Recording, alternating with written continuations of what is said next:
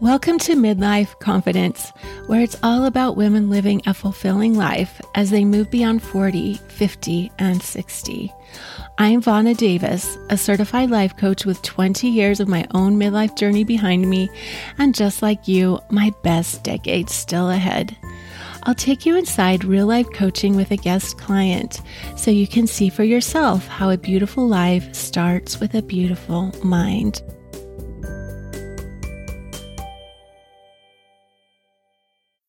We all know what it's like to feel overwhelmed. It's one of the emotions I despise the most. It's so draining, so de-energizing. Fortunately, I'm learning to listen to what that feeling is trying to tell me and take care of it. It's something I hear from my clients so often too, that they feel overwhelmed.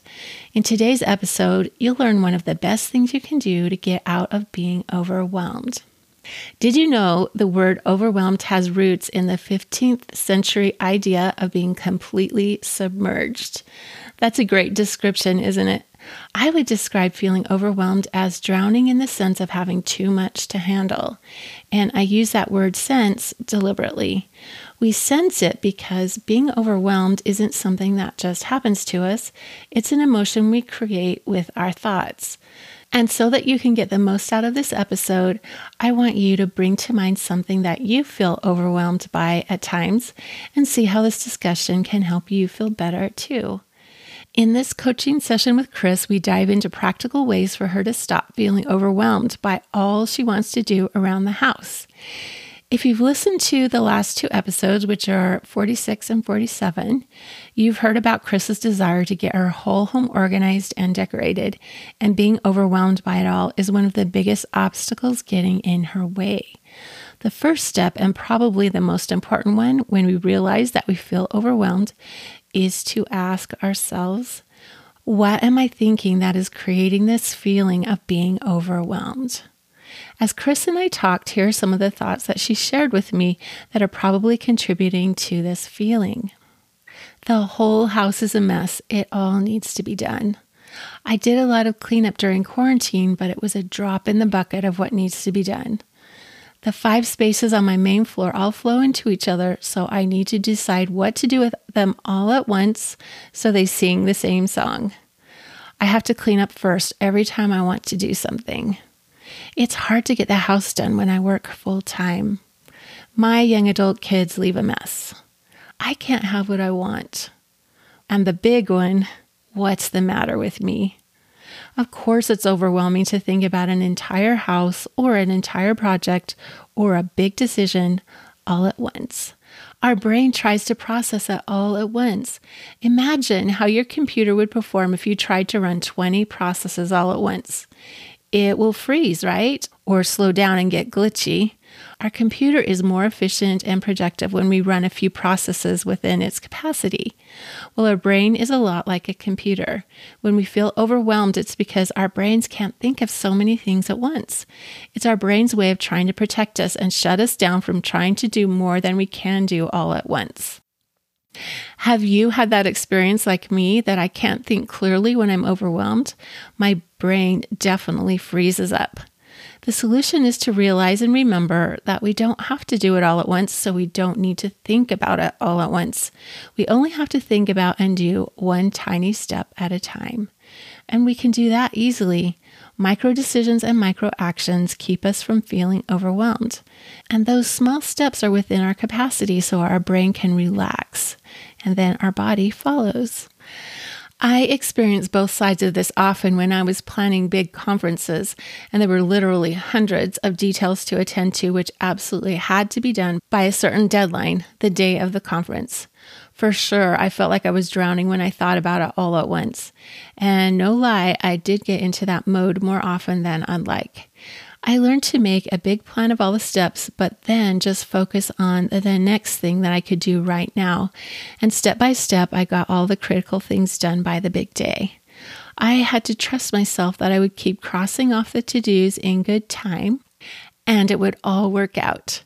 And then I got to really experience what our brain can do to us when it's overwhelmed, because always on the morning of the conference, I'd be up at 4 a.m. and my mind would just be flooded with these stress hormones, and I couldn't think clearly for the first few hours. I would have lots of physical energy to get it all set up and follow the steps on my list, but I had a hard time making decisions on the fly or adjusting to problems that weren't on my list.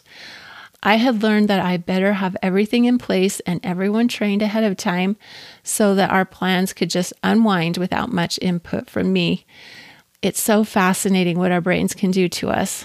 Now, it would be interesting to go back and do that again with the skills that I've picked up in the last few years of study and practice about managing our mind. One of the habits that we're working on for Chris is to think less about the whole big project at once, but bring her attention to focus on one small specific action she can take, just the next action.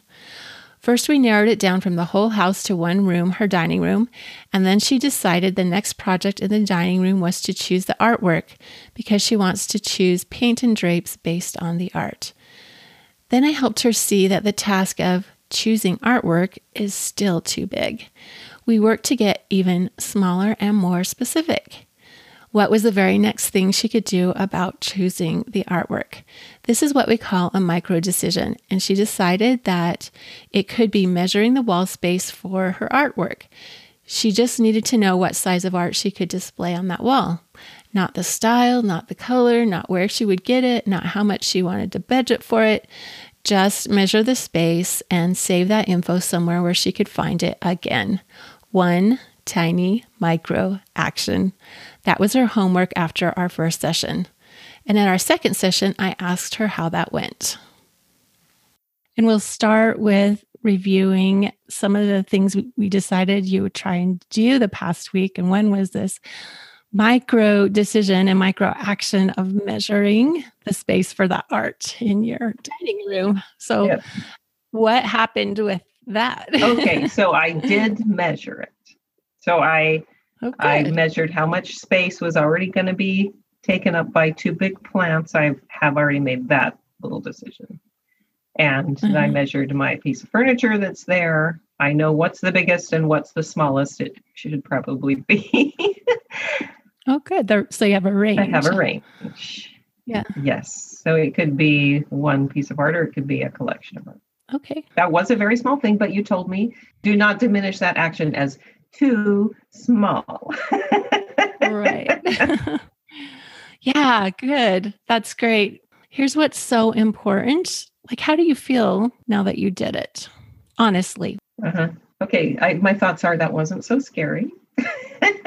And, okay, that was just a little thing I can do. That's out of the way. Mm-hmm. I can take one more small step. Yeah. If you were going to say an emotion that you feel about it, what would it be?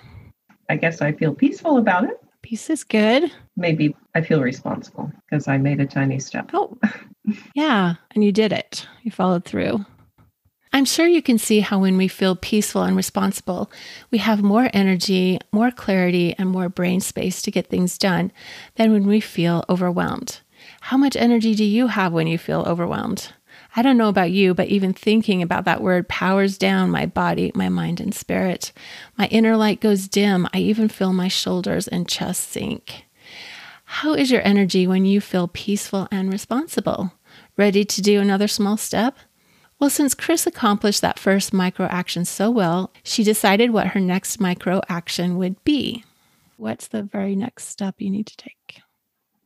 Okay, so I guess what I need to do is ask my daughter if she's willing to make me some art, because she's a great artist, but whether she would be willing to take the time. Sometimes she says yes, and sometimes she says no. So I haven't known whether she would do that for me or not. I gave her some ideas of things that I think are great, and if she could do something similar to that. So why don't I pin her down on whether she could do something, even if not, like maybe not a big painting. It could be something she's already done, and then maybe add a new one or something like that to it. Perfect. Okay, sounds good. All right. So that's the next step to move this dining room forward. Now, you might be thinking these tiny steps are not real progress.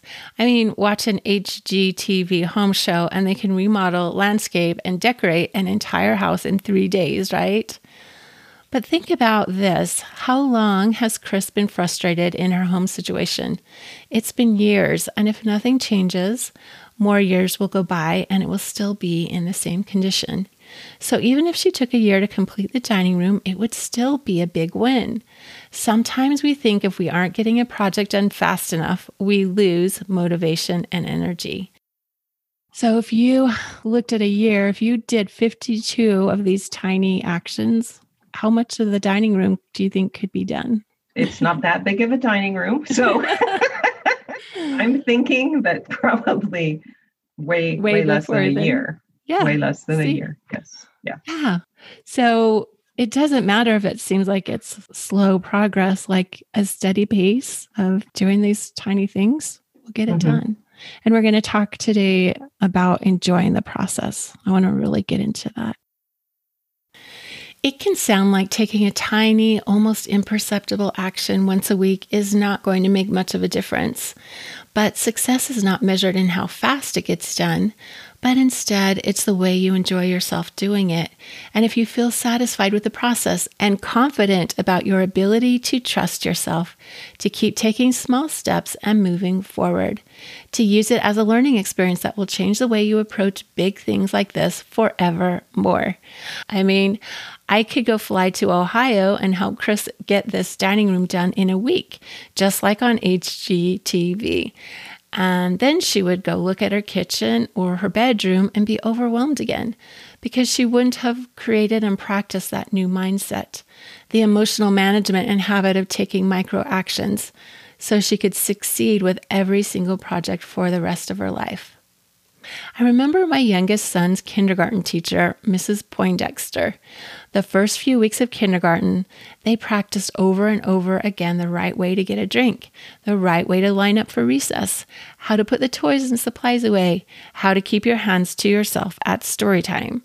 The teacher was very loving and she made it fun, but she wasn't kidding. She would have the children rewind and do it over and over until they remembered how to do it right. And then they'd make a big celebration when they did it well. And then the entire rest of the year, she had an orderly class and they could make big progress learning and exploring because those tiny habits were established and rewarded. So appreciate a steady pace. Sometimes slow and steady wins the race and is the best strategy. Then Chris and I made a list of micro actions, the smallest next actions in the dining room, and we came up with about 10 to get started on next. They included some things like having a conversation about tile with her husband, finding a source for a curtain rod, getting paint samples for the walls, buying 2 palm trees. Even with small micro actions, you'll find that this small but consistent movement forward builds momentum and enthusiasm and confidence. Chris and I brainstormed a few different ways that she could keep track of the things that she gets done over time so that her progress is clear. Otherwise, it would be easy to forget about all those little steps forward if she doesn't acknowledge them in some way. She might forget what she's done and get discouraged. So she decided to put a chart up on her bedroom wall where she can see it regularly. A lot of power comes from starting to trust ourselves, honoring our commitments to ourselves to do one micro action at the pace we set for ourselves, whether that's once a week, once a day, or once an hour, totally depending on the situation. As she builds trust and confidence and the overwhelm starts to subside, Chris could even start to pick up the pace and do 2 or 3 micro actions a week if she wanted. You remember the story about the tortoise and the hare, right? Slow and steady can win a race as long as we keep taking one tiny step at a time. Once we start honoring those commitments to ourselves and trusting ourselves more, there's no telling what can happen. In the beginning, training our mind to think like this is way more important than getting the project done, just like in Mrs. Poindexter's kindergarten class. So how about you? What big project or big decision is overwhelming you lately? How could you relax about it and focus on the next micro decision and take the next micro action?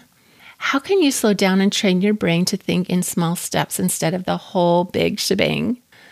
Now we've come to the end of our episodes with Chris. Some things I don't think I mentioned about Chris. First of all, she's my sister, and I appreciate her being willing to be the guinea pig in this project of sharing some real life coaching. That was very brave of her, especially because she's never worked with a life coach before and she had no idea what to expect. A lot of these ideas were new to her, and she's really just getting started on this kind of mindset work. I really enjoyed getting to share this experience with her. And here's the thing, we met for 3 sessions, and at the end, she started to make the connection between her hesitation to make decisions in her home because she's afraid of regretting her decisions, and realizing that it was very similar to what has been holding her back from moving forward in other areas of her life. This is a common experience I see with clients. They start with one goal or challenge they want to work on, and before long, they start to see how the same patterns are showing up in so many areas of their lives and how it's all connected. The way we do one thing is the way we do everything. And in midlife, we have a lot of experience to look back and see those patterns of thoughts, feelings, and actions that have created the life we have today. All these great ideas of ways to approach things, a way to think about it, and breaking things down. Everything you're bringing forth here is so useful and so helpful to me. And especially this thing about, this fear of regret's been a big thing in my life. And so many times in my life, I don't change things I should have changed. I'm in that job way too long. Because the known is so much easier than the unknown, right? And the mountain of effort it takes in some cases to get a new job. And that's one. I usually just stick around just way too long. And things like that. So there's just all kinds of things here, universal principles I can just apply to so many different parts of my life. Yeah. And kind of get over some of those little barriers I've built up around myself. Not being willing to step out and go, gosh, I don't have to be afraid of doing that. What have you got to lose? I love that. It's so true because these things affect everything. And so when you start to work on one thing in your life, it affects all the areas of your life. So this is why I think coaching is so helpful, because you start to change the way you think all the time for the rest of your life. Again, I want to thank Chris for sharing her experience with all of you. It was great to see her make that connection and understand something that's been getting in her way for most of her life.